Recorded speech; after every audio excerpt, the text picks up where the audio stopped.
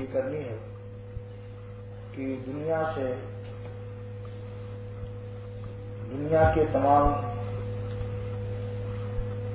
جتنی بھی دنیا کی راحتیں ہیں اور دنیا کے عیش ہیں یہ سب فانی ہیں اور افسانے ہیں اور خواب ہیں. ان کو زیادہ اہمیت نہ دیجیے. علامہ سید سلیمان ندوی رحمۃ اللہ علیہ فرماتے ہیں حیات دو روزہ کا کیا عیش و غم، حیات دو روزہ کا کیا عیش و غم، مسافر رہے جیسے تیسے رہے. ہم ایسے رہے یا کہ ویسے رہے وہاں دیکھنا ہے کہ کیسے رہے. ہم ایسے رہے یا کہ ویسے رہے وہاں دیکھنا ہے کہ کیسے رہے. تو دوستو کتنا ہی عیش اور کتنا ہی راحت محسوس ہو کسی معاملے سے، اپنے مکان سے، بیوی بچوں سے، کاروبار سے، لیکن اس کی زیادہ اہمیت مت دو. دنیا کو زیادہ اہمیت دینے سے منع کیا گیا ہے. حضور دعا کرتے ہیں صلی اللہ تعالی علیہ وسلم اللہ تعالی سے اللہم لا تجعل الدنیا اکبر ہمنا ولا مبلغ علمنا ولا غایۃ رغبتنا. اے اللہ دنیا کو اللہم لا تجعل الدنیا اکبر ہمنا، ہمارے غم اور ہمارے فکروں کا اعلیٰ مقصد دنیا کو نہ بنائیے. لا تجعل الدنیا اکبر ہمنا، ہماری فکر اور غم کا اعلیٰ مقصد دنیا نہ بنائیے. آخرت کے لیے غم کھاؤ. یہ غم قیمتی غم ہے. ہنس موتی کھاتا ہے، کوا گو کھاتا ہے. یہ غم تو کافروں کو بھی ہے. اگر آپ رات دن فیکٹری چلانے کے غم میں ہیں تو اس سے زیادہ غم میں ہندو اور یہودی اور عیسائی ہے. تو جو غم دشمنوں کو بھی ملتا ہے اس غم پر آپ کیا ناز کرتے ہیں اور کیا شرف اپنا محسوس کرتے ہیں. ہمارا شرف اس غم پر ہے جو غم صرف دوستوں کو اللہ تعالیٰ عطا کرتے ہیں، یعنی انبیاء علیہ السلام کو اور اولیاء کرام کو. اپنے دوستوں کو کیا غم دیتے ہیں؟ تلاوت کی فکر، نماز کی فکر، اپنے یاد میں رونے کی فکر اور گناہ چھوڑنے کی فکر، اللہ کی غضب و قہر اور نافرمانی کے اعمال سے توبہ کرنے کی فکر. یہ ملتی ہے دوستوں کو دولت. برعکس اس کے کہ جتنی بھی دنیا کی عیش ہیں ان کو زیادہ اہمیت نہ دو. لہذا ارشاد ہے، عرض کرتے ہیں رسول خدا صلی اللہ تعالی وسلم کی اللہ دنیا کو ہماری غم و فکر کا اعلیٰ مقصد نہ بنائیے. ولا مبلغ علمنا، اور علم کا آخری مقام بھی نہ بنائیے. رات دن بس اسی کی لیے فکر ہے کہ کیسے ٹریکٹر چلائے، کون سی کھاد ڈالیں کہ لگڑے آم ایک کے بجائے دو آم پھلنے لگے، آلو جو ہے آدھی چھٹاک کے بجائے ایک پاؤ ایک ہو جائے، یعنی ایسی کھاد ڈالو. رات دن ایک ہی فکر ہے بس. آخرت کی فکر کو غالب رکھتے ہوئے جتنی دنیا مل جائے غنیمت سمجھ لیجیے. حضور فرماتے ہیں صلی اللہ تعالی وسلم کی دنیا و آخرت میں سبق کا تعلق. دونوں خوش نہیں رہ سکتی. دو بیویاں ہوں، ایک کو راضی کرو گے دوسری ناراض ہو جائے گی. لہذا آخرت کو خوش کرو گے تو دنیا ضرور ناراض ہوگی. اب دیکھو کہ فآسروا ما یبقى علی ما یفنى، یعنی جو ہمیشہ رہنے والی ہے اس کو خوش کرو. اور ولا غایۃ رغبتنا، حضور صلی اللہ تعالی وسلم اللہ تعالیٰ سے عرض کرتے ہیں کہ دنیا کو ہماری رغبت کی انتہا نہ بنائیے کہ ہر وقت دنیائی کی شان محبوبیت دل میں گھسی ہو. تو میرا نصیحت کا خلاصہ یہ ہے کہ دنیا اچھا عقلی دلیل دو چیزیں ہوتی ہیں. نقلی دلیل تو قرآن و حدیث میں اللہ تعالیٰ نے بیان فرما دیا کہ دنیا دھوکے کا گھر ہے. جس نے دنیا بنائی وہ خود کہہ رہے ہیں، جس نے دنیا بنائی وہ خود فرما رہے ہیں انما الحیات الدنیا متاع الغرور. ارے ہم نے دنیا بنائی، دنیا دھوکے کا گھر ہے، یاد رکھنا. اب آپ بتلائیے، ٹوٹا کار بنا کر جو بھیجے اور ٹوٹا کمپنی ایک بات خود ٹوٹا کے بارے میں وہ اعلان کر دے اس میں اپنے پمفلٹ میں، کہتے صاحب وہ ٹوٹا کمپنی والا ایسے جھوٹ بولتا ہے. نتیجہ کیا ہوگا؟ اس کے خلاف چلو گے تو ٹوٹا تمہیں کھڈے میں گرا دے گی. اس نے کوئی ہدایت کر دی کہ جہاں کوئی بریک اسپیڈ کیا اسپیڈ بریکر یا کوئی کھڈا چلتا ہے تو وہاں یہ کلش یا یہ دبا دینا. وہ کہتا رہے میاں ان کو بکنے دو. کیا ہوگا؟ تو جب ٹویوٹا کار دنیاوی کمپنیاں جو چیز بناتی ہیں اس کی ہدایات کی پابند ہے. بولو صاحب عقل کہتی کہ نہیں؟ تو جس نے دنیا بنائی اس کی ہدایت کے مطابق دنیا میں رہنا عقلاً بھی ضروری ہے یا نہیں؟ تو دنیا بنانے والا، دنیا پیدا کرنے والا یہ فرما رہا انما الحیات الدنیا متاع الغرور، دھوکے کا گھر ہے. یہ میری فیکٹری ہے، یہ میرا کارخانہ ہے، یہ میری ٹوٹا کار ہے، یہ میرا کاروبار ہے، یہ میرا بینک بیلنس ہے فلاں بینک میں، اور مر گئے جن کفن لے اور یہ میری جوان بیوی ہے جو ابھی میں نے شادی کی ہے. کون صاحب ہیں یہ 70 سال کے رئیس ہیں اور 16 سال کے لڑکی سے شادی کر کے لائے روپیوں کی طاقت پر سواد سے، یا کسی کشمیر سے یا جہاں بھی کہیں حسن میں ان کو جرمن جاپان کہیں سے بھی لائے. اس لیے کئی ملک کا نام لے دیا، ابھی ساتھ والے ناراض ہو جائیں گے، ساتھ کے لوگ یہاں موجود ہیں. جرمن جاپان کہیں سے بھی لائے، لیکن ابھی شیخ صاحب کا جنازہ دفن ہوا، جرمنی لڑکی اوپر رہ گئی، کارخانے سب خواب ہو گئے، فیکٹری اور مکان. اب دیکھو کیا چیز کام دیتی. اس لیے عقلاً بھی سوچنا چاہیے کہ دنیا دل لگانے کے قابل نہیں. مجھے اپنا ایک شعر یاد آیا کہ آ کر قضا بے ہوش کو، آ کر قضا با ہوش کو بے ہوش کر گئی، آ کر قضا با ہوش کو بے ہوش کر گئی، ہنگامے حیات کو خاموش کر گئی. ڈائری میں اسکیم بنا رہے ہیں، فلاں لڑکی کی شادی پر 1 لاکھ روپیہ خرچہ کروں گا، 2 منزلہ فلاں مکان بناؤں گا، ایک کارخانہ لاہور میں ایک فیصلہ آباد میں قائم کروں گا، ڈائری میں سب. اور اچانک ہاتھ کھول ہو گیا، بولو ہنگامہ خصم، اور یہ بھی صاحب یہ بھی کروں گا وہ بھی کروں گا. آ کر خزاں باہوش کو بے ہوش کر گئی، ہنگامے حیات کو خاموش کر گئی. بس ہم تو یہی کہتے ہیں کہ حضور صلی اللہ تعالی وسلم نے جو ارشاد فرمایا کہ کبھی کبھی قبرستان جاؤ اور تم نصیحت حاصل کرو. قبرستان جاتے ہیں تو وہاں بھی بیڑی پیتے ہیں، سگریٹ پیتے ہیں، اور وہاں بھی ہنستے ہیں. ہنسی آنی چاہیے قبرستان، عجیب حال.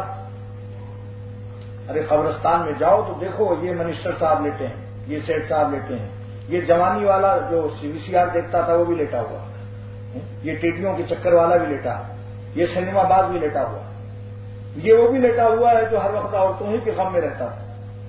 اور وہ جناب وہ بھی سوئے ہوئے ہیں، اور خواتین بھی سوئی ہیں اور مرد بھی سوئے ہوئے. کیا ہے بھائی؟ قبرستان ہے. دنیا تو ایسی خواب کی جگہ ہے کہ بس بڑی عبرت کی جگہ ہے. اور جن کو منشا کے مطابق جن کی مراد پوری ہو گئی دنیا میں، وہی کون سے بڑے خیر سے رہے. نامراد اور بامراد 2 ہی تو پارٹی ہے بھائی. صحیح صاحب بتائیے. ایک پارٹی کا نام بامراد ہے، جو آرزو کیا پوری ہو گئی، بڑے خوش ہو رہا ہوں.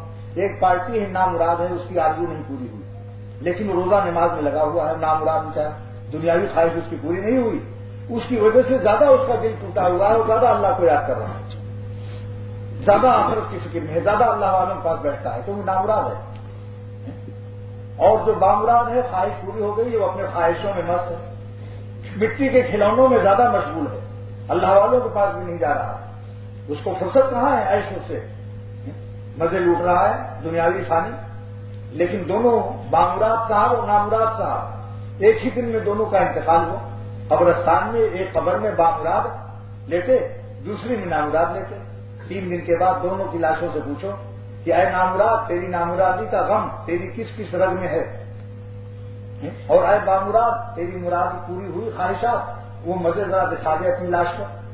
تو معلوم ہوا وہاں کیڑوں کے سوا کچھ بھی. کئی بار ہم نے یہ دیکھا کہ جن کا مشین بدن تھا، معطر کفن تھا، جو خبریں کہن ان کی اکھڑی تو دیکھا، نہ عضو بدن تھا نہ تارے کفن تھا. نذیر اکبر آبادی کا شعر. اسی لیے خواجہ صاحب رحمۃ اللہ علیہ فرماتے ہیں کہ یہ عالم عیش عشرت کا، یہ دنیا کیف و مستی کی، بلند اپنا تخیل کر یہ سب باتیں ہیں پستی کی. یہ عالم عیش عشرت کا، یہ دنیا کیف و مستی کی، بلند اپنا تخیل کر یہ سب باتیں ہیں پستی کی.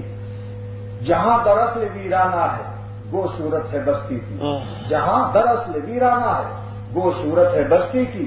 بس اتنی سی حقیقت ہے فریب خواب ہستی کی، کہ آنکھیں بند ہوں اور آدمی افسانہ بن جائے.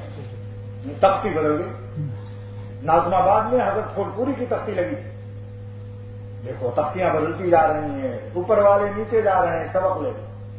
دنیا کے عیش کو اتنی اہمیت مت دو، خصوصاً حرام عیش، یعنی حلال عیش کی تو گنجائش ہے، جواز ہے. تعجب ہے کہ جو قبر میں جانے والا ہے وہ حرام عیش کی فکر میں لگا ہوا ہے. کہ اللہ میاں ناراض ہو بلا سے ہم تو مزہ لوٹ لیں گے. سوچو حلال مزے والوں کا کیا حسر ہے اور جو حرام والوں کا کیا ہوگا. آگے فرماتے ہیں ساری دنیا کا نقشہ کہ کسی کو رات دن سرگرم فریاد و فغا پایا. خواجہ صاحب فرماتے ہیں دنیا میں کیا ہو رہا ہے. دیکھو کسی کو رات دن سرگرم فریاد و فغا پایا, کسی کو فکر گوناگوں میں ہر دم سرگرم پایا. آپ ذرا ہمیں کسی رئیس کو دکھا دیں جو بے فکر ہو. پوری کراچی کے رئیسوں کو چیلنج کرتا جو یہاں بھی رئیس بیٹھے ہیں ان سے بھی پوچھ لو کہ تمہیں کوئی غم ہے. ایک نئے غم ضرور ہوگا. عالم ہما دردست تو دوا میں خار, سارا عالم درد ہے دوا چاہتا ہے. فقیر غذامی طلبت شہستہ خواہ, فقیر روٹی مانگتا ہے بادشاہ بھوک مانگتا ہے. بادشاہ چورن کی تلاش میں ہے اور فقیر روٹی کی تلاش میں ہے. سب پریشان ہیں. بولو بادشاہوں کے پیٹ کا حال پوچھو, ساتھ گیسیں بھری ہوئی ہیں, ہوا بھری ہوئی ہے, ہضم نہیں ہوا. رات کے مرغے ہضم نہیں ہوئے. اب دوپہر کے مرغے کیسے کھاؤں. مرغوں کی فکر, ان کو مرغوں کی تلاش کی فکر تو نہیں ہے مگر مرغوں کو ہضم کرنے کی فکر ضرور. ہاضمہ کر دو. اور فقیر کا میدا بہت عمدہ ہے, جتنے مرغے داخل ہو سب ہضم, لیکن وہ مرغوں کی تلاش میں اسے مرغے نہیں مل رہے. بولو بھائی تو پریشان ہوئی نا دنیا. کوئی ہمیں بتا دو, کوئی شخص بتا دو, ایک شخص کی جس کو کوئی پریشانی نہ ہو. میرے علم میں آج تک تو جتنے رئیس ملے مجھے, انہوں نے مجھ سے یہی دعا کرائی کہ خدا کے لیے دعا کیجیے, فلاں پریشانی ہے, فلاں فکر ہے.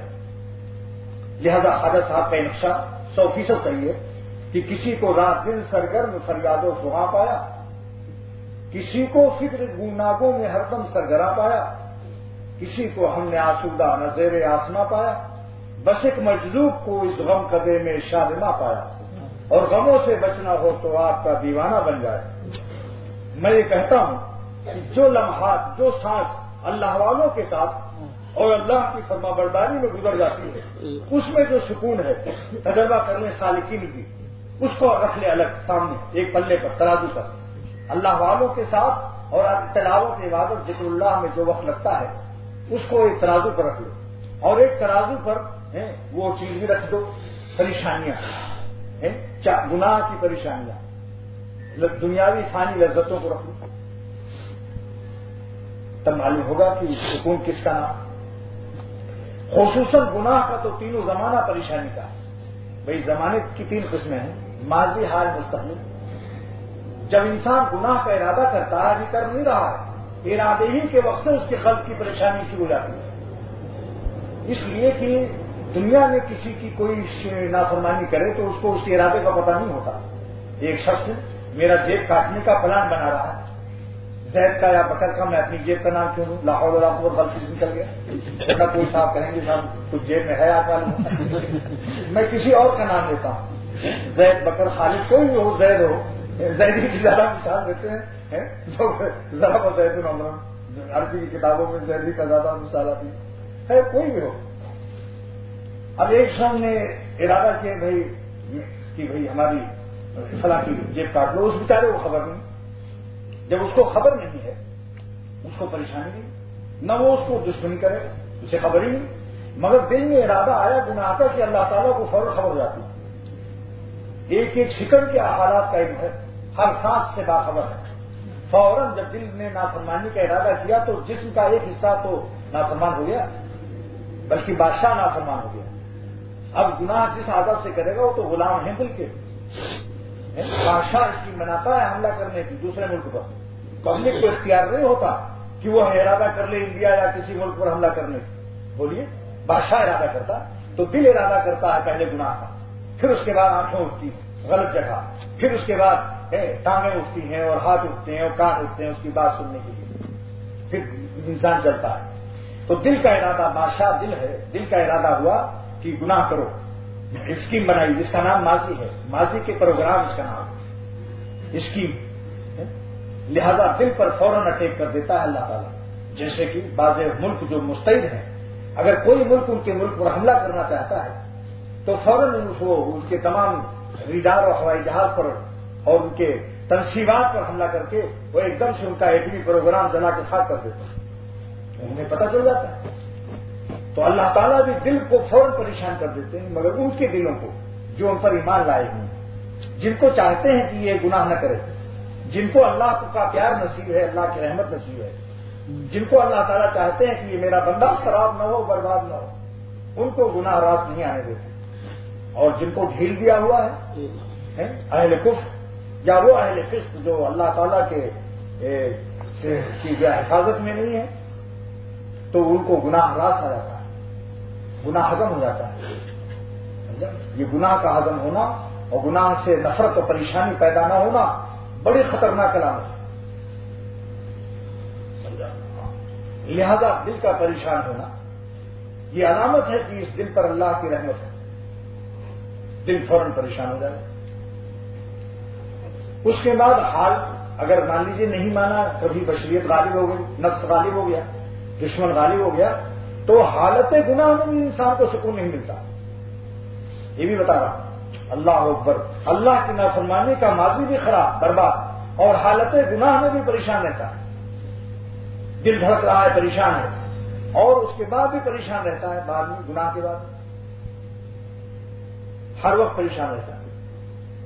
لہذا اگر گناہ کے اسباب مل بھی جاتے ہیں دل کو، تو آج انہی کی شکل صورت دیکھ لیجیے کیا حالت ہے، جھاڑو پہ ان کے چہرے پہ جھاڑو پڑ گئی، موجودہ وقت میں بھی وہ پریشان ہے، دماغ کمزور، دل کمزور، صحت خراب، اور آئندہ مستقبل ایسے ایسے حالات سے دو چار ہوتے ہیں جس کے کیا کہیں تفصیل کے لیے ایک داستان چاہیے، کتابیں لکھ دیں تو بھی کم۔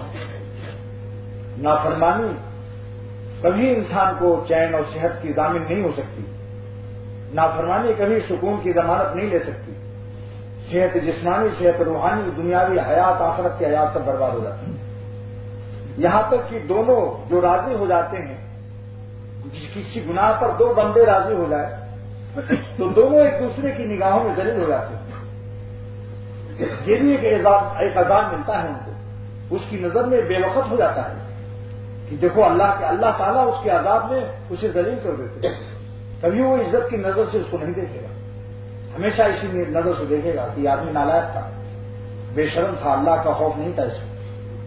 وہ اس کو کہیں گے، وہ اس کو کہیں گے۔ دو چور چوری کر کے، دو چور مل کر کے چوری کرتے ہیں، ایک دوسرے کو ہمیشہ چور سمجھتے ہیں کہ نہیں؟ بولو بھائی، یہ تھوڑی کہ اس چور کے ہاتھ پر دوسرا چور بیٹھ ہو جائے گا۔ دو چور مل کے چوری کرے تو دونوں ایک دوسرے کو چور کہتے ہیں نہیں، یا وہ چور اس چور کے ہاتھ پر بیٹھ کر کے ان سے یا سلوک طے کرتا ہے اور کہتا ہے ہم کو ولی اللہ بنا دو۔ لہذا سمجھ لو، دو چور چوری کرنے پر راضی ہیں مگر دوسرے ایک دوسرے کو گالیاں دیتے ہیں، کہتے ہیں کیا کہیں، بس یہ ہم دونوں ہی چورتے ہیں، کمی نہیں، ذلیل ہیں، خوار ہیں۔ اور جب دونوں کو ڈنڈے پڑتے ہیں تو اور ایک دوسرے کی نظر سے شرماتے ہیں کہ کاش کہ ہم ایک دوسرے کو نصیحت کرتے کہ چوری نہ کرنی چاہیے۔ ہم نے دونوں نے مل کر ایک گناہ کے اوپر ایک دوسرے کی مدد کی، لہذا جب جوتے پڑتے ہیں، عذاب آتا ہے، ڈنڈے پڑتے ہیں، تو ایک دوسرے کی نظر میں نگاہیں جھکی ہوتی، وہ بھی ایک دوسرے کی نظر میں ذلیل ہوتے۔ یہ ایک مضمون ہوا بس صرف کہ دنیا سے دل نہ لگاؤ اور نافرمانی کو مفید نہ سمجھو، کسی نافرمانی کے پر راضی بھی نہ ہونا چاہیے، سن کر کے بھی خوش نہیں ہونا چاہیے، دیکھ کر کے بھی ناراض ہونا چاہیے۔ اللہ کی نافرمانی کا تذکرہ بھی مت سنو، سمجھا؟ ہاں، کوئی آدمی اپنے کسی دوست کی برائی یا دوست کی مخالفت پر خوشی ظاہر کرے یا مزہ لے اور اس کو پتہ چل جائے، دوست بنائے گا اللہ کی نافرمانی میں، کیا کہیں، شاہ عبدالغنی صاحب پھولپوری رحمۃ اللہ علیہ ایسی بات سنا دیتے تھے، فرماتے تھے کہ ایک بزرگ اللہ والے تھے، کہیں جا رہے تھے، اچانک گناہ کوئی کر رہا تھا، نظر پڑ گئی اچانک، اتنا صدمہ ہوا، اور کوئی نفسانی آدمی ہو تو اس کو اور مزہ آ جائے، وہ لوٹ آئے، صدمہ ہوا، لیٹ گئے، صدمے سے لیٹ گئے، تھوڑی دیر کے بعد جب پیشاب کیا تو خون آ گیا اس میں۔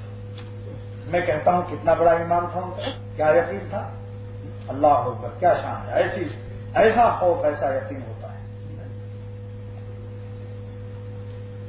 ایک مضمون، 3 ہی مضمون سنانا ہے جس کا ایک مضمون بیان ہو گیا۔ اگر ایک صاحب نے کہا کہ صاحب آپ گناہ، میں آپ سے، ایک صاحب نے سرما پیش کیا حکیم محمد تھانوی رحمۃ اللہ علیہ کو، تو حضرت نے پوچھا کہ بھائی یہ میرے اس کے اجزاء کیا ہے؟ اس نے کہا صاحب اجزاء کیا کیجیے گا، میں کوئی آپ سے پیسہ تھوڑی مانگ رہا ہوں۔ انہوں نے کہا دیکھو بھائی میرا اصول یہ ہے کہ جو دوا میں کرتا ہوں پہلے اپنے خاندان، اپنے معالج و حکیم کو دکھا لیتا ہوں، وہ میرے مزاج کو سمجھتے ہیں، اگر وہ مفید کہہ دیتے ہیں تب میں استعمال کرتا ہوں، تو میرا حکیم جب کہہ دے گا کہ یہ تمہاری آنکھ کے لیے مفید ہے تو میں استعمال کروں گا. اس نے کہا حضور میں آپ سے پیسہ تھوڑی مانگتا ہوں, میں تو مفت ہدیہ دے رہا ہوں. تو میں تمہارا سرما تو مفت کا ہے, میری آنکھ مفت کی نہیں, میری آنکھ مفت کی نہیں ہے. ایسی اگر کوئی گناہ مفت میں دے تو اس سے کہہ دو تمہارا گناہ تو مفت کا ہے مگر میرا ایمان مفت کا نہیں ہے, میرا ایمان مفت کا نہیں ہے. اللہ کی ناراضگی اور غضب سے تم ہم کو نہیں بچا سکتے. کتنے ہی کوئی جس وقت عذاب آتا ہے تو وہ گناہ والے سارے کے سارے ہمارے ڈر کے عجیب حالت میں رہتے ہیں جب عذاب آتا ہے. میں نے ایک صاحب کو دیکھا کہ کسی گناہ میں مبتلا تھے اور کچھ لوگ ان کے گناہ میں مددگار تھے. اچانک ان کو کالرا ہوا, حیضہ, میرے پڑھنے کے زمانے میں. تو جب وہ مرنے لگے تو وہی گناہ کی مددگار اور رضامند وہ لوگ پہنچے وہاں اور وہ عالم حیرت میں تھے. کوئی مدد اللہ کے عذاب سے نہیں کر سکتے. کوئی کینسر ہو جائے, بریسٹ کینسر ہو جائے, گردے میں پتھری پڑ جائے, بتاؤ کوئی ساتھ دے گا؟ اس لیے دوستو ہر وقت اللہ پر نظر رکھو, ہر سانس خدا کی سے گھڑی گھڑی کی خیر مانگو, گھڑی گھڑی کی خیر, ہر سانس کی خیر. ابھی آپ خیریت سے ہیں, ایک شخص پتہ نہیں کیا ہونا ہے, اس لیے اللہ سے عافیت مانگتے رہو. ذرا سی دیر میں بلا آتی.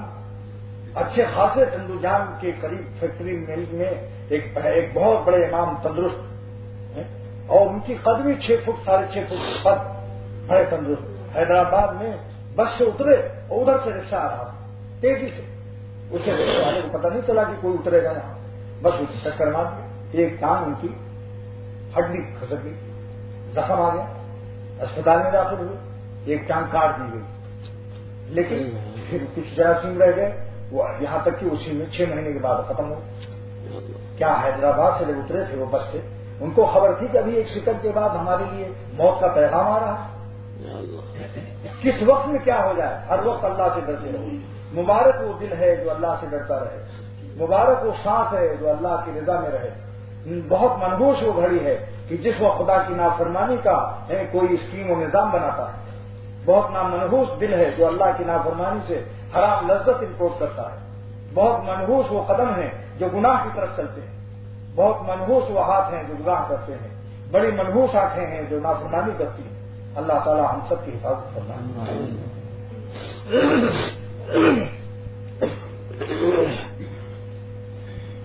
میں نے عرض کیا تھا اور کرتا رہتا ہوں کہ اللہ تعالیٰ نے خواتین کے بارے میں ایک سفارشی آیت نازل فرمائی ہے, عاشرہن بالمعروف. یہ ہماری بندیاں ہیں, ان کے ساتھ بھلائی سے پیش آیا کرو. حضرت تھانوی رحمۃ اللہ علیہ فرماتے ہیں کہ ایک تھانے دار کی بیوی ہر وقت کٹ کٹ کٹ کٹ کٹ کٹ کٹ کر اس سے لڑتی تھی. تو حضرت کو لکھا کہ حضرت میں بہت تنگ آ گیا ہوں, دوزخ, میرا گھر دوزخ بن گیا ہے, اور وہ عورت بڑی بدزبان ہے, بہت بدتمیز ہے. تو حضرت نے لکھا کہ تم اس کو سمجھ لو کہ وہ شیطان کی مینا اور طوطا ہے, شیطان کی.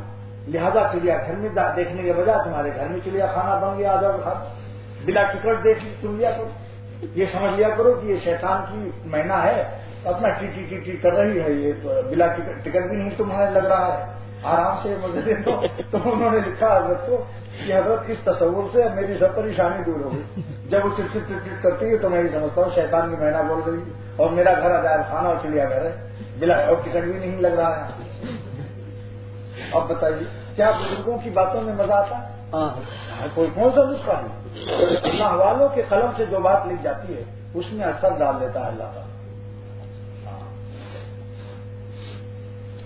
اور حضور فرماتے ہیں صلی اللہ تعالی علیہ وسلم کہ خواتین کو روٹھ جانے کا بھی حق حاصل ہے. حضرت صلی اللہ علیہ وسلم فرماتے ہیں, اے عائشہ جب تم ناراض ہوتی ہو تو مجھے پتہ چل جاتا ہے. عرض کیا میرے ماں باپ آپ پر فدا, آپ کو کیسے پتہ چلتا ہے؟ ارشاد ہوا کہ جب تو کہتی ہے قسم ہے ابراہیم کے رب کی, تب میں جان لیتا ہوں کہ آج کل تو مجھ سے روٹھی ہوئی ہے. اور جب خوش رہتی ہے تب کہتی ہے قسم ہے محمد کے رب صلی اللہ علیہ وسلم. دیکھا تو معلوم ہوا کہ خواتین کو ایک دب کہتے ہیں بالکل وہ فوجی چیف مارشل اللہ کی حیثیت نہیں ہوتی شوہر کو, کہ اگر وہ فوجی پریڈ کرنے والا قدم بایاں کے بجائے سیدھا داہنا اٹھا لیا تو ایک مارا ٹھوکر لگایا اس کو. پریڈ جو کراتے ہیں فوج میں, اگر ذرا بھی کہیں غلطی ہو جائے فوجی پریڈ میں تو مارتا بھی نہیں ٹھوکر. کیوں میجر صاحب بتائیے. لہذا یہ اللہ تعالیٰ نے ان کو یہاں پر رکھا کہ وہ روٹھ بھی سکتی ہیں, اسی سنت سے. تیسرا حق یہ ہے کہ جب گھر میں داخل ہو تو باعزید بستانی بن کر داخل نہ ہو. منہ پھلائے ہوئے، آنکھ بند کیے ہوئے، تصویر ہاتھ میں لیے ہوئے، معلوم ہوتا ہے کبھی ہنستے ہی نہیں اور عرش پر سے بڑی مشکل سے نیچے آ رہے ہیں. مولانا صاحب یا درویشی کے اعلیٰ مقام پر فائز ہیں. نہیں، مسکراتے ہوئے داخل ہونا سنت ہے. حضرت عائشہ صدیقہ رضی اللہ تعالیٰ عنہا فرماتی ہیں کہ رسول خدا صلی اللہ علیہ وسلم میرے گھر میں کبھی تشریف نہیں لائے عشاء کے بعد یہاں تک کہ مسکراتے ہوئے آئے. ہر وقت کا حق ہے اللہ تعالیٰ کے ساتھ رہو. وہاں بے شک تم آنکھ بند جیسے چاہو عبادت کرو، لیکن مخلوق کے ساتھ اس کے حقوق ادا کرو. تیسری نصیحت بخاری شریف میں حضور فرماتے ہیں صلی اللہ علیہ وسلم کہ عورت جو ہے ٹیڑھی پسلی سے پیدا کی گئی. اگر یہ کبھی کچھ بات ایسی کرے اسے برداشت کرو، کیونکہ ٹیڑھی پسلی کو سیدھا کرو گی ٹوٹ جائے گی. علامہ قسطلانی فرماتے ہیں رحمۃ اللہ علیہ کہ اس کے اندر ہدایت کی گئی ہے کہ عورتوں کے ساتھ اچھے سلوک سے پیش آؤ، تھوڑی بہت ان کی ناگوار باتوں کو برداشت کرو. فیہ ایمان الی الاحسان بالنساء والرفق بہن. علامہ قسطلانی فرماتے ہیں اس حدیث میں اشارہ ہے کہ جب ٹیڑھی پسلی سے پیدا ہے تو اخلاق میں کچھ تھوڑا ٹیڑھاپن ہوگا. فیہ، اور تم ان کے ساتھ اگر سیدھی پسلیاں کرو گے ٹوٹ جائیں گی. لہذا اگر تم استمتاع کا بیاہ، اگر تم اس سے نفع حاصل کرو گے استمتاع کا بیاہ وفیہا عوض، اس میں ٹیڑھاپن رہے گا مگر تمہارا کام چلتا رہے گا. علامہ قسطلانی رحمۃ اللہ علیہ فرماتے ہیں کہ فیہ ایمان الی الاحسان بالنساء والرفق بہن. اس میں اللہ عورتوں پر احسان کر رہا، ان کے ساتھ نرمی کرنے کا حکم رسول خدا صلی اللہ علیہ وسلم بخاری شریف کی اس حدیث میں فرما رہے ہیں. اور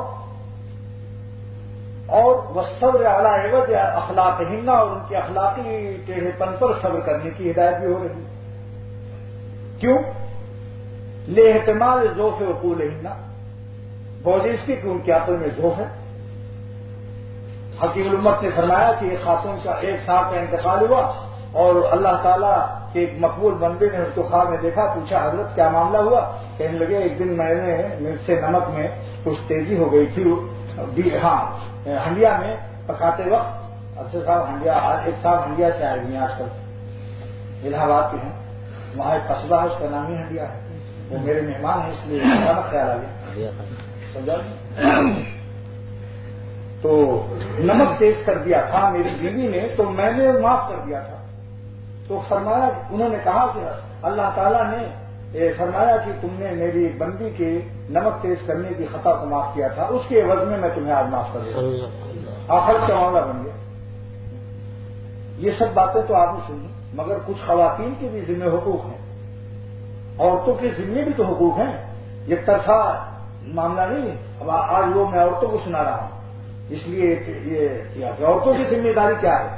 اب سنیے، اللہ تعالیٰ نے حکیم الامت مجدد الملت مولانا اشرف علی صاحب تھانوی نور اللہ مرقبو فرماتے ہیں کہ اللہ تعالیٰ نے شوہر کا بڑا حق بتایا ہے اور بہت بزرگی دی ہے. شوہر کا راضی اور خوش رکھنا بڑی عبادت ہے اور اس کا ناخوش اور ناراض کرنا بہت گناہ ہے. حضرت رسول اللہ صلی اللہ تعالی علیہ وسلم نے فرمایا ہے کہ جو عورت 5 وقت کی نماز پڑھتی رہے اور رمضان کے مہینے کے روزے رکھے اور اپنی آبرو کو بچائے رہے، یعنی پاک دامن رہے، اور اپنے شوہر کی تابعداری اور فرما برداری کرتی رہے، تو اس کو اختیار ہے جس دروازے سے چاہے جنت میں چلی جائے. مطلب یہ ہے کہ جنت کے 8 دروازوں میں سے جس دروازے سے اس کا بھی چاہے جنت میں بے کھٹکے چلے جائے، بے کھٹکے چلی جاوے. کیا مطلب؟ کہ شوہر کی تابعداری کی بھی قید لگا دی حضور صلی اللہ علیہ وسلم. روزہ نماز ہی خالی جنت سے نہیں جائیں گی. شوہر کی فرمانبرداری کی بھی قید لگی ہوئی ہے کہ شوہر کی فرمانبرداری کے بعد ان کو جنت میں داخلہ ملے گا، اور کوتاہی ہو جائے تو معافی مانگ لے. دونوں طرف سے راستہ کھلا ہوا. حضرت صلی اللہ علیہ وسلم نے فرمایا، اگر میں خدا کے سوا کسی اور کو سجدہ کرنے کے لیے کہتا تو عورت کو ضرور حکم دیتا. اگر میں خدا کے سوا کسی اور کو سجدہ کرنے کے لیے کہتا تو عورت کو ضرور حکم دیتا کہ اپنے میاں کو، شوہر کو سجدہ کیا کرے. اگر مرد اپنی عورت کو حکم دے، کیا مطلب اگر کے ساتھ ہے یہ نہیں سجدہ شروع کر دے، یعنی اگر ایسا جائز ہوتا، مگر اسلام میں جائز نہیں.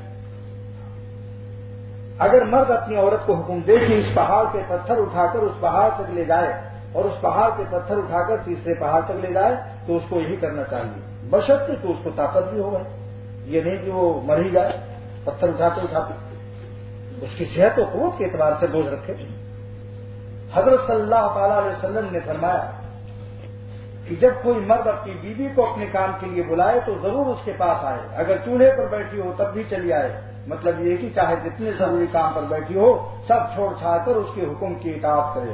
حضرت صلی اللہ علیہ وسلم نے فرمایا کہ اگر کسی مرد نے اپنے پاس اپنی بیوی کو بلایا اور وہ نہ آئی، پھر وہ اس طرح غصے میں لیٹ رہا تو صبح تک سارے فرشتے اس عورت پر لعنت کرتے ہیں۔ اور حضرت صلی اللہ تعالی علیہ وسلم نے فرمایا کہ دنیا میں جب کوئی عورت اپنی میاں کو ستاتی ہے تو جو حور قیامت میں اس کی بیوی بنے گی یوں کہتی ہے کہ یہ تیرا خدا ناش کرے، یعنی تو برباد ہو جا، تو اس کو کیوں ستاتی ہے، یہ تو تیرے پاس مہمان ہے، تھوڑے ہی دنوں میں تجھ کو چھوڑ کر ہمارے پاس چلا آئے گا۔ حضور صلی اللہ تعالی علیہ وسلم فرماتے ہیں کہ 3 طرح کے آدمی ایسے ہیں جن کی نہ تو نماز قبول ہوتی ہے نہ کوئی اور نیکی قبول ہوتی ہے۔ سن لیجئے، حضور صلی اللہ تعالی علیہ وسلم فرماتے ہیں کہ 3 طرح کے آدمی ایسے ہیں کہ جن کی نہ تو نماز قبول ہوتی ہے نہ کوئی اور نیکی قبول ہوتی ہے۔ ایک تو وہ لونڈی یا غلام جو اپنے مالک سے بھاگ جائے، دوسرے وہ عورت جس کا شوہر اس سے ناخوش ہو۔ دیکھیے آپ نے، یعنی اگر شوہر ناراض ہو تو سمجھ لو اس عورت کی نماز روزہ کوئی نیکی قبول نہیں ہوگی۔ کس قدر زبردست حق بیان کیا شریعت نے، مگر افسوس ہے کہ آج عورتیں ان چیزوں کا خیال نہیں رکھتی، خصوصاً اس ماڈرن زمانے میں انگریزی پرنٹ کے ماحول میں۔ اللہ پناہ میں رکھے، مردوں کے ساتھ کیا چک چک چک چک ہوتا رہتا ہے۔ میں نے نقشہ کھینچ دیا آپ کا، اس لیے آپ کہیں گے کیا ہو گیا ہے آج تو پیر صاحب تو کر رہے ہیں۔ میں نقشہ کھینچ رہا ہوں اس کا، نقشہ کھینچنے سے اثر زیادہ ہوتا ہے کہ نہیں ہوتا؟ ہاں، مجھے نقشہ کھینچنے سے کبھی شرم نہیں آتی، جو میں چاہتا ہوں تو آپ کو فائدہ پہنچ جائے، بے شک مجھے کوئی کچھ کہتا ہے، مگر آپ کا کام بن جائے تو کیا ہے، اس لیے میں نقشہ کھینچتا ہوں۔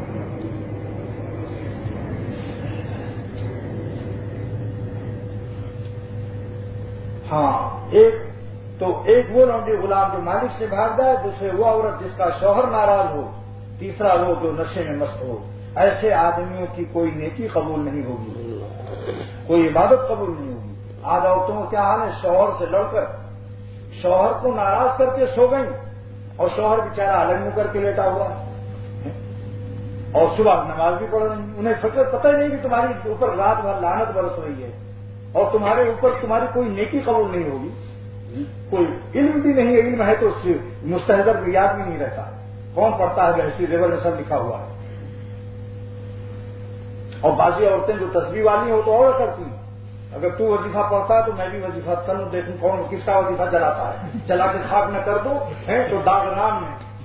ایسی عورتیں جو کہتی میرے وظیفے میں بھی اثر ہے، تو ادھر منہ کر کے پڑھ رہا ہے، میں ادھر منہ کر کے پڑھتی ہوں، دیکھیں کس کا وظیفہ جلا کے خاک کرتا ہے، چلا کے خاک نہ کر دوں تو داغ نام میں دس کے مقابلہ کرتی ہوں۔ اللہ پناہ میں رکھے ایسی حماقت سے، بہت بڑی جہالت و نادانی کی بات ہے۔ اللہ کے خوف سے، اللہ کے لعنت سے ڈرو۔ ایسے وقت پر فوراً اپنے میاں کا پاؤں پکڑو، رو کر کے معافی مانگو، اسی میں عزت ہے اللہ کے یہاں بھی اور حضور صلی اللہ تعالی وسلم کی خوشنودی بھی سے۔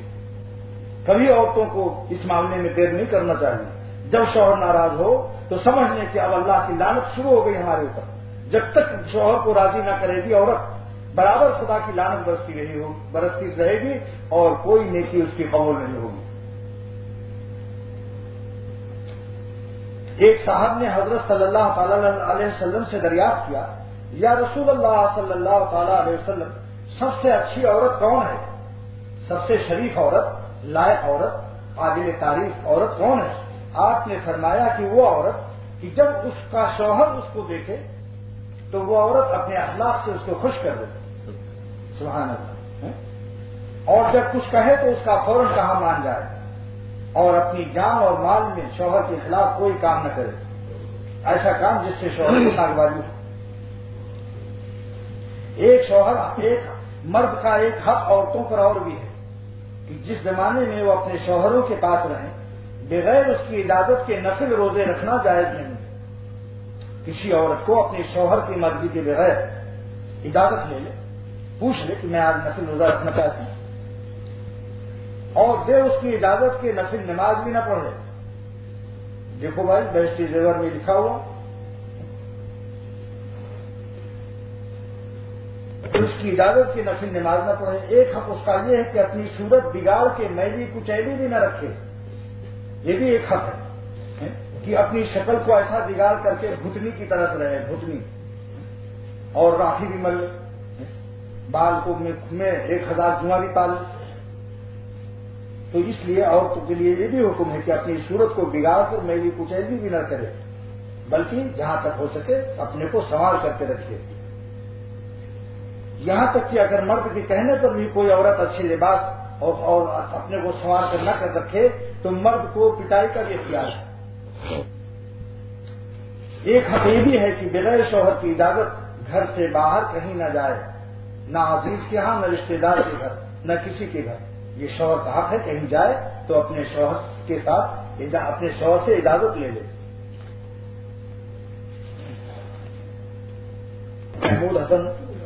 حضرت مفتی محمود حسن گنگوہی جو دیوبند کے صدر مفتی ہیں بلکہ مفتی اعظم ہندوستان ہیں، انہوں نے یہ قصہ بیان کیا ہندوستان میں کہ میں ایک قصبے میں حاضر تھا اور وہاں ایک عورت کا جنازہ دفن ہوا جو رات دن اپنے شوہر کو گالیاں دیتی تھی. تو جیسے ہی دفن ہوا تو ایک سانپ نکلا اور سانپ نے کفن کو پھاڑ دیا. اتنے میں جنازہ لوگوں نے اٹھا لیا اس کو اور لے جا کے دوسری جگہ دفن کرنا چاہا. تو جہاں قبرستان میں جس جگہ زمین کھودتے تھے وہ سانپ وہاں موجود. آخر میں شوہر کو بلایا گیا اور کہا بھائی کیا بات ہے معاملہ؟ اس نے کہا صاحب یہ رات دن مجھے گالیاں دیتی تھی. تو مفتی صاحب فرماتے ہیں کہ اس شوہر سے کہا گیا کہ اب تو جو کچھ ہونا تھا ہو گیا، معاف کر دو. جب اس نے معاف کیا تو سانپ لوٹ گئی. یہ ہے معاملہ. دیکھیں یہ تو کتنے واقعات پیش آتے رہتے ہیں. خود دنیا ہی میں سانپ کاٹتے ہیں. جس کا شوہر خوش نہیں ہوتا اس عورت کی زندگی نہایت پریشان، غمگین، بدحواس رہتی ہے. غم میں منہ پھلائے، نہ کھانا کھاتی ہے، نہ پانی پیتی ہے. اس کی دوزخ تو دنیا ہی سے شروع ہو جاتی ہے. جس گھر میں شوہر اور بیوی کے تعلقات اچھے ہوتے ہیں وہ گھر دنیا ہی میں جنت ہے. اسی لیے ربنا آتنا فی الدنیا حسنہ کی تفسیر میں علامہ علوسی سید محمود بغدادی نے اس کی تفسیر میں لکھا ہے کہ یہ دنیا کیا حسنہ کیا ہے؟ نیک بیوی، صالحہ عورت اگر گھر میں ہو، نیک بیوی ہو تو وہ دنیا میں ہی جنت اور حسنہ بن جاتی. ایسی لائق اولاد بھی ہے. اس کے لیے بھی دعا کیا کرو کہ اللہ ہم لوگوں کی اولاد کو لائق بنائے. اگر لائق بیٹا ہوتا ہے تو بھی باپ کی آنکھ کی ٹھنڈک اور دو گھر جنت سا ہو جاتا. اور اگر نالائق ہو تو ہر وقت غم گھٹن اور پریشانی. تو صالح اولاد کے لیے بھی یہ دعا یہ شامل ہے. ربنا آتنا فی الدنیا حسنہ میں کی نیک اولاد کی بھی تفسیر کی ہے اس کی. اور اللہ والوں کی صحبت بھی ہے. جس کو اللہ والوں کی صحبت نصیب نہیں ہے وہ ربنا آتنا فی الدنیا حسنہ سے محروم ہے. 10 تفسیر کی ہے اس کی جس میں صالح اولاد، رزق حلال، نیک بیوی، اچھے دوست ہیں، بہت سی یہ سب چیزیں اس کے اندر لکھی. اس لیے میں نے عرض کیا کہ آپ ہمیشہ میں شوہروں کو تو سناتا رہتا ہوں لیکن شوہر لوگ سوچیں گے کہ ایک طرفہ ٹریفک ون وے کیا کہتے ہو ون وے ٹریفک. لہذا عورتوں کی بھی تو کچھ ذمہ داریاں سنانا چاہیے. بہت دن کے بعد آج عورتوں کے لیے سنا رہا ہوں ورنہ اکثر شوہروں ہی کو سناتا رہتا ہوں کیونکہ میرے سامنے تو زیادہ تر مرد ہی ہوتے ہیں تو اس لیے خیال ہی نہیں جاتا. آج دن میں تقاضا ہوا کہ کبھی کبھی عورتوں کو بھی سنانا چاہیے کیونکہ بعض جگہ شوہر مظلوم ہیں، عورت ظلم کر رہے ہیں. بعض خاندان میں ایسا بھی ہو رہا ہے کہ عورتوں نے ستا رکھا ہے، بیچارے عافیت تنگ ہے ان کی.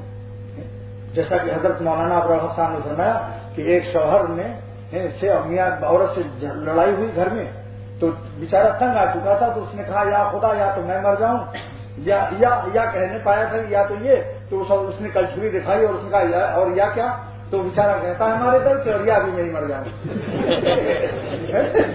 دیکھا آپ نے جب عورت ظالم ہوتی ہے تو یہ صاحب یہ معاملہ پڑتا ہے. وہ کلچھولی والا مرد کہلاتا ہے. دیکھا جب اس نے کلچھولی دکھائی تو اس نے کہا اور یا بھی میں ہی مر جاؤں بھائی کیا کروں تو بھی کہنے جا رہا تھا یا تو یہ میری بیوی مر جائے تو چھٹی ملے عذاب سے. لیکن اس نے کہا اور یا کیا کلچھولی دکھا کر پوچھا اور یا کیا یا تو میں مر جاؤں اور یا کیا دوسرا یا کیا ہے اس نے کہا دوسری یا میں میں ہی ہوں، تو نہیں ہے دوسری یا میں، دوسری یا کے بعد بھی میرا ہی نام ہے، تیرا نام تو، اور اس نے کہا دوسری یا میں، یا تو یا بھی میں ہی مل جاؤں۔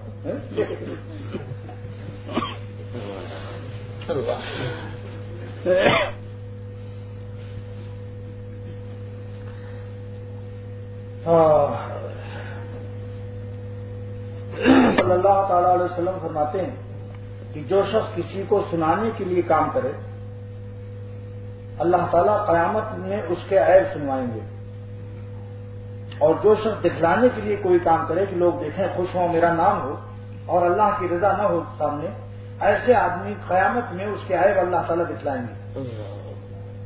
اسی کا نام ریا ہے، جو کام کرو اللہ کے لیے کرو، یہ سمجھ لو ساری مخلوق خوش ہو کر واہ واہ کرے گی، تو آپ کو ایک ذرہ مخلوق نہ آرام دے سکتی ہے نہ تکلیف پہنچا سکتی ہے۔ مخلوق کے ہاتھ میں نہ عزت نہ ذلت، موت نہ حیات نہ تندرستی نہ بیماری، پھر عاجز مخلوق میں واہ واہ کیا تلاش کر رہے ہو؟ ارے آ کر کے اللہ کو حاصل کرو، جہاں کی واہ واہ میں پڑے، جو واہ واہ میں پڑا وہ واہی ہو گیا، واہی کے بعد تباہی ہو گیا، واہی تباہی کہتے ہیں نا، کیا واہی تباہی پک رہے ہو؟ مخلوق کی واہ سے مت پڑو، اللہ پر نظر رکھو۔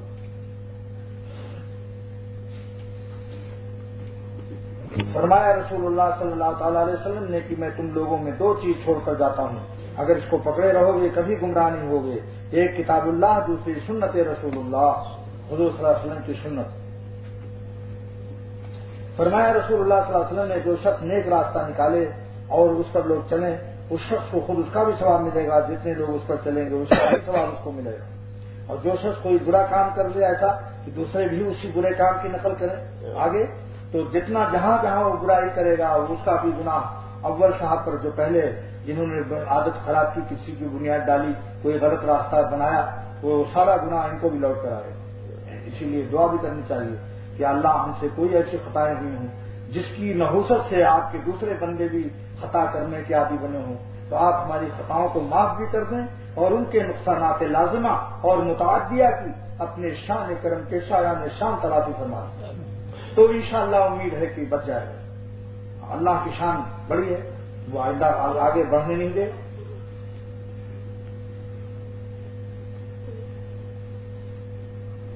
قرضدار کو مہلت دے دینا، فرمایا رسول اللہ صلی اللہ علیہ وسلم نے جب تک قرض ادا کرنے کے وعدے کا وقت نہ آیا ہو اس وقت تک اگر کسی غریب کو مہلت دے دو تو ہر روز ایسا ثواب ملتا ہے جیسے اتنا روپیہ خیرات کر دیا، اور جب اس کا وقت آ گیا وعدہ کا، اس نے کہا تھا ہم آپ کو فلاں 3 مہینے کے بعد دے دیں گے اور 3 مہینے میں نہیں دے سکا، وہ بیچارہ پریشان ہے، تو آپ نے اگر مزید مہلت دیا تو ہر روز ایسا ثواب ملتا ہے جیسے اتنے روپیے سے دونا روپیہ، 2 گنا روپیہ آپ نے خیرات کر دیا۔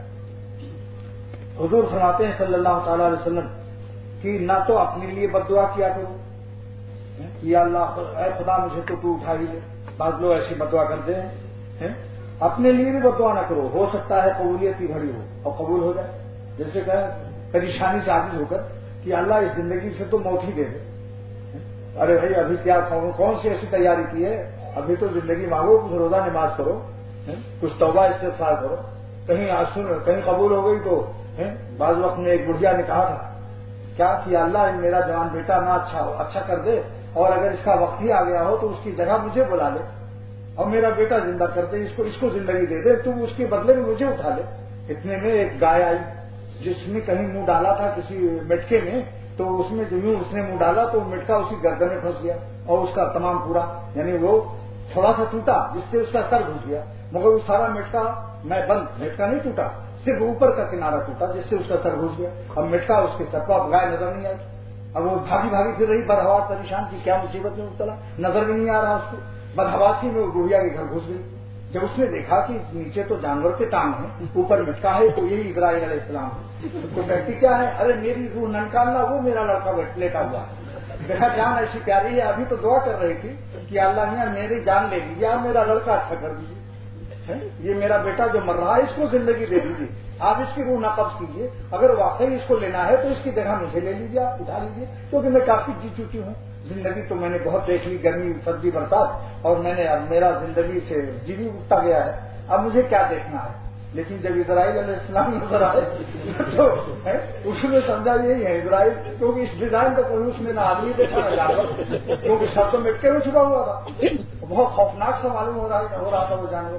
لہٰذا اس نے دیکھتے ہی کہا کہ اے بابا اسرائیل علیہ السلام، آپ ہماری جان نہ لو، یہ بیٹا میرا لیٹا ہوا ہے، آپ اسی کے لے لو۔ ہم کیا سمجھتے تھے کہ اللہ نے اتنی جلدی بھیج دیں گے، ہم نے تو سمجھا تھا کہ وہ تو بڑے غفور الرحیم ہیں، وہ ہم ایسے ہی ہمارے اوپر رحم کر دیں گے، آزمائیں گے تھوڑی، کیا خبر تھی اتنی جلدی آزما بھی لیتے ہیں، اور اسرائیل کو بھیج بھی دیا۔ نقد منہ سے نکلتے ہی اللہ نے اسرائیل علیہ السلام بھیج دیا، اتنی جلدی وارنٹ گرفتاری، تو وہ بڑی تعجب میں پڑ گئی۔ اس نے کہا وہ لیٹا ہوا ادھر جاؤ۔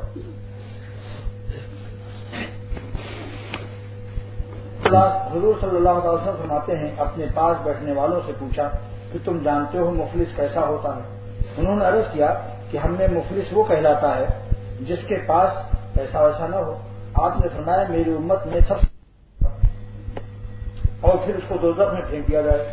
لہذا بھائی اس کا بھی فکر رکھو، کمائی، اپنی کمائی کی بھی فکر رکھو کہ کمائی تو نہیں ہے کہیں غیبت کر کے، برائی کر کے، ظلم کر کے، اس کی بھی فکر رکھنا چاہیے۔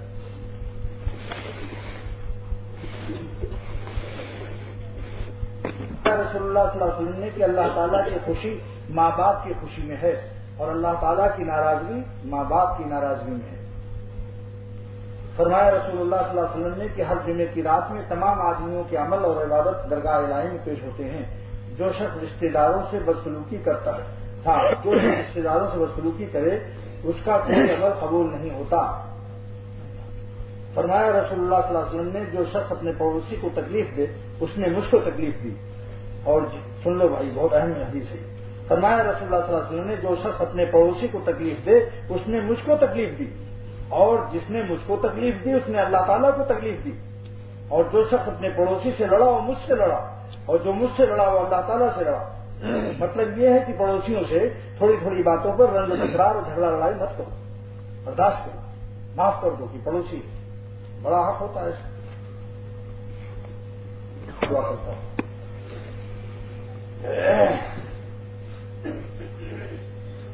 فرمایا رسول اللہ صلی اللہ علیہ وسلم کی خوش اخلاقی گناہوں کو اس طرح پگھلا دیتی ہے جس طرح پانی نمک کے پتھر کو پگھلا دیتا ہے۔ یعنی اچھے اخلاق اگر ہیں، اچھے اخلاق کی برکت سے گناہ پگھل جاتے ہیں، جیسے نمک پر پانی ڈالو تو نمک پگھل جاتا ہے، نمک کا پتھر ہو بار بار پانی ڈالو پگھل جائے گا نہیں۔ ایسے جس کے اچھے اخلاق ہوتے ہیں، یعنی اللہ تعالیٰ کے بندوں کے ساتھ اچھے اخلاق سے پیش آتا ہے تو اس کے گناہ اس طرح پگھل جاتے ہیں۔ اور بد اخلاقی، ایک سے لڑنا، منہ پھلانا، تھوڑی تھوڑی بات میں ناراضگی ظاہر کر دینا، ابے طبے سے بات کرنا، جھڑک دینا، بد اخلاقی عبادت کو اس طرح خراب کر دیتی ہے جس طرح سرکہ شہد کو خراب کر دیتا ہے۔ یعنی اگر شہد میں سرکہ ڈال دو سارا مٹھاس ختم۔ فرمایا رسول اللہ صلی اللہ تعالی وسلم نے یہ خوش اخلاقی ہی پر ہے حدیثیں۔ میرا جو خیال تھا ایک حدیث مراد اس سے اس مضمون کو ختم کرنا ہے، جس میں 2-3 منٹ اور لگیں گے بس۔ فرمایا رسول اللہ صلی اللہ تعالی علیہ وسلم نے کہ اے میری امت کے لوگوں، تم سب میں مجھ کو زیادہ پیارا اور آخرت میں سب سے زیادہ مجھ سے قریب رہنے والا وہ شخص ہے جس کے اخلاق اچھے ہیں۔ آج بڑی اس کا رونا ہوتا ہے، بعض لوگ تسبیح اور اشراق و چاشت میں یعنی اللہ تعالیٰ کے ساتھ تو لگے ہوئے ہیں، مگر بندوں کے ساتھ، مخلوق کے خدا کے ساتھ ان کے اندر وہ حوصلہ اور وہ بلندی اخلاق نظر چیزیں نہیں محسوس ہوتی، تو بڑا ہوتا ہے۔ ایسے لوگوں کو اللہ تعالیٰ سے دعا کرنی چاہیے، اللہ والوں سے دعا کرانی چاہیے، اپنی فکر کرنی چاہیے، اور ہمت کرے کہ کوئی مشکل کام نہیں، خدا سے کیا نہیں ملتا، جو مانگے انشاءاللہ ملتا ہے۔ جو کمی ہو بزرگوں سے مشورہ لے اور اس پر ہمت سے عمل کرے۔ کچھ دن تکلف سے عمل کرتے کرتے پھر ویسے ہی عادت بن جاتی ہے۔ اب آپ بتلائیے، جو شخص پہلے دن بیڑی پیتا ہے اچھا لگتا ہے، پہلے دن کوئی تمباکو کھا لے گا، جس نے کبھی تمباکو نہیں کھائی، میں بھی اس کو تمباکو پان میں ڈال کر دیتا ہوں، دیکھو اس کا کیا حشر ہوتا ہے، چکر آئے گا نہیں آئے گا، متلی ہوگی نہیں ہوگی، پائی بھی ہو سکتی ہے، پائی بھی ہو سکتی ہے، لیکن اگر تھوڑا تھوڑا میں عادت ڈال دوں، 1 مہینہ کھا لے، اس کے بعد تمباکو نہ ملنے سے پریشانی ہوگی۔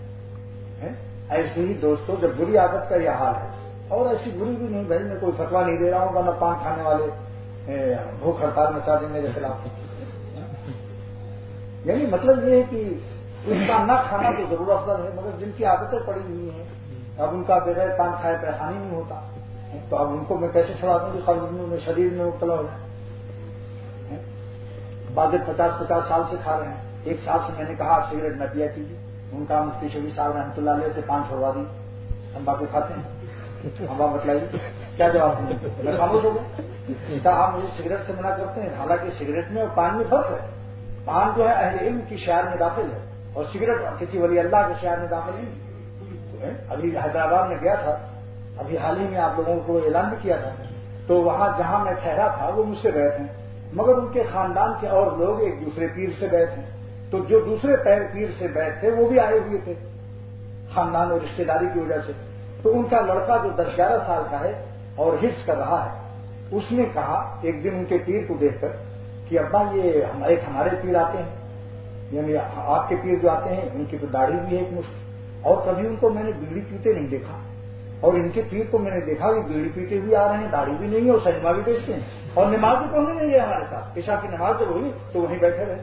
کہ ابا ایسا بھی پیر ہوتا ہے کہیں؟ بتائیے، بچہ 10 سال کا. اب وہ دونوں ماموں بھانجے، یعنی ماموں سے اس کے جو ہے وہ دوسرے اسی پیر سے، بیڑی والے پیر سے بیٹھے. ماموں صاحب بھانجا 10 سال کا اپنے ماموں سے کہہ رہا کہ ماموں جان کیا یہ بیڑی پینے والا جو داڑھی بھی نہیں رکھتا، سنیما بھی دیکھتا ہے اور فرض نماز بھی نہیں پڑھتا، مسجد بھی نہیں جاتا. تو ان کے ماموں نے کہا کہ یہ تو پیر نہیں ہے، لیکن اس کا باپ دادا بڑے بھائی پیر تھے، میں تو خاندانی پیر کی وجہ سے ان سے بیٹھ ہوا ہوں. تو بس مجھے تو بہت غصہ ہے. میں نے کہا یہ بتاؤ پائلٹ کا بیٹا پائلٹ ہو سکتا ہے؟ ڈرائیور کا بیٹا ڈرائیور ہو سکتا ہے جب تک نہ سیکھے؟ اور ڈاکٹر کا بیٹا جو پتنگ اڑا رہا ہے، سبزی منڈی میں آلو بیچ رہا ہے، ڈاکٹر نہیں ہے، کیا تم اپنی جان اور جسم اپنے علاج کے لیے اس کو دے سکتے ہو؟ نہیں صاحب، تم کا جان علاج تو ڈاکٹر کے بیٹے سے نہیں کرا سکتے ہو جو ڈاکٹر نہیں ہے. مگر پیر کا بیٹا کتنا ہی نالائق ہو، بیڑی پی رہا ہو، نماز نہ پڑھ رہا ہو، سنیما دیکھ رہا ہو، VCR دیکھ رہا ہو، ہپی بنا ہو، اس کے ہاتھ پر بھی خاندانی ہے. شرم آنی چاہیے. بس بہت امید تو ہے کہ انشاءاللہ اثر ہوا ہوگا. ہاں، تو حضور فرماتے ہیں صلی اللہ علیہ وسلم تم سب میں مجھ کو زیادہ پیارا اور آخرت میں سب سے زیادہ مجھ سے قریب وہ شخص ہے جس کے اخلاق اچھے ہوں. دعا کیجیے اللہ تعالیٰ ہم سب کو اخلاق اچھے عطا فرمائے. اور فرمایا تم سب میں سب سے زیادہ مجھ کو، آگے اور حدیث کا جز ہے، حضور فرماتے ہیں صلی اللہ تعالی علیہ وسلم تم سب میں زیادہ مجھ کو برا لگنے والا اور آخرت میں سب میں زیادہ مجھ سے دور رہنے والا وہ شخص ہے جس کے اخلاق برے ہوں. دیکھا، اخلاق برے ہوں. اللہ تعالیٰ ہم سب کے اخلاق کی اصلاح فرمائے. حضور فرماتے ہیں، اب اس کی تتمہ یہی سنا کر بس ختم کرتا ہوں. حضور فرماتے ہیں صلی اللہ تعالی وسلم کی نرمی کو کرنے والا اور مہربانی کرنے والا جو ہوتا ہے مخلوق خدا پر، حضور فرماتے ہیں بے شک اللہ تعالیٰ مہربان ہے اور پسند کرتے ہیں نرمی کو، اور نرمی کرنے والا یعنی مخلوق خدا پر سختی نہ کرنے والا، اور شفقت و محبت و نرمی کرنے والے پر اللہ تعالیٰ ایسی نعمتیں دیتے ہیں کہ سختی کرنے والے پر نہیں دیتے. اسی لیے کبھی کسی ولی اللہ سے انتقام لیتے ہوئے نہیں دیکھا گیا کہ بھائی تم نے ہمارا یہ وعدہ کیا تھا، یہ کر دیا، وہ کر دیا. انتقام نہ لو، بس معاف کرنے کی عادت ڈالو.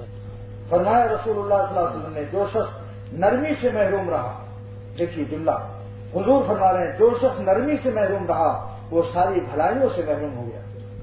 یہ اس کو پھر سے سن لیجیے کیونکہ ہم لوگوں کو اس کی بڑی ضرورت ہے، مجھے بھی شدید ضرورت ہے. فرمایا رسول اللہ صلی اللہ علیہ وسلم نے کہ بے شک اللہ تعالیٰ مہربان ہیں اور پسند کرتے ہیں نرمی کو، اور نرمی پر ایسی نعمتیں دیتے ہیں کہ سختی پر نہیں دیتے. یعنی جو نرمی کرنے والے ہیں ان کو زیادہ اللہ چاہتا ہے، پیار کرتا ہے، انعامات دیتا ہے، اور سخت مزاج آدمی کو وہ بات نہیں دیتا. اب آگے چلیے. لیکن دیکھو بھائی، حضرت عمر فاروق رضی اللہ تعالیٰ عنہ ہیں، اللہ کے لیے جو سختیاں ہوتی ہیں، دین میں جہاد ہو رہا ہے، وہاں کو وہی کافر کے ساتھ نرمی، وہ مواقع ہیں، اس کو سمجھو، اس میں بڑی تفصیلات ہیں. حضرت عمر رضی اللہ تعالیٰ عنہ کو جہاں دین کا معاملہ آتا تھا بالکل رعایت نہیں کرتے. اس لیے اللہ والوں کی سختیاں اور اس کی چیزوں کو سمجھنا چاہیے. نرمی سے اور سختی کو بھی علماء دین سے پوچھو تنہائی میں کہ کیا چیز نرمی ہوتی ہے، کیا سختی ہوتی ہے. مگر عام حالات میں شفقت ہی شفقت زیادہ پسند ہے. شاہ عبد الغنی صاحب رحمۃ اللہ علیہ نے فرمایا کہ اللہ تعالیٰ نے فرمایا الرحمن علم القرآن، رحمان نے قرآن کی تعلیم دی حضور صلی اللہ علیہ وسلم کو. الرحمن علم القرآن، کیوں صاحب؟ الجبار علم القرآن نہیں، القہار علم القرآن نہیں. 99 ناموں میں سے رحمان کو کیوں اختیار کیا؟ معلوم ہے معلم اور مربی کو شان رحمت رکھنی چاہیے. نہیں تو ایسا ایسا جھکا کے گھوسا مارا وہیں آتے لوگ. اس بستی کے تمام لوگوں نے حافظہ کرانا چھوڑ دیا اس استاد سے. بنگلہ دیش کا قصہ ہے. بنگلہ دیش میں ایک بستی میں ایک استاد پڑھا رہا تھا، اس نے اس شاگرد کو نیچے جھکایا سر پکڑ کر، ایک گھوسا مارا وہ ختم ہو گیا. اپنی طاقت کا بچے کی برداشت کو اندازہ نہیں لگا سکا. جیسے ڈرائیونگ میں ہوتی ہے نا، ججمنٹ کرنا کہتے ہیں اس کو. بشیر صاحب ہمارے بہت کہتے ہیں ذرا میں ججمنٹ کر رہا ہوں، تو اس میں بھی ججمنٹ کرنے میں خطرہ دھوکہ کھا گیا. نتیجہ کیا نکلا کہ اس بستی کے تمام لوگوں نے قرآن یاد کرانا اور حفظ کرانا مدرسے میں بھیجنا چھوڑ دیا. کتنا بڑا عذاب آیا، کتنا بڑا نقصان پہنچا. اس لیے دوستو الرحمن علم القرآن ہے. معلم قرآن کو چاہیے، مربین کو چاہیے، اساتذہ کو چاہیے، دینی پیشواؤں کو چاہیے کہ شان شفقت اور شان رحمت کو اپنے اوپر غالب رکھیں. یہ بات شاہ عبد الغنی صاحب رحمۃ اللہ نے سنائی.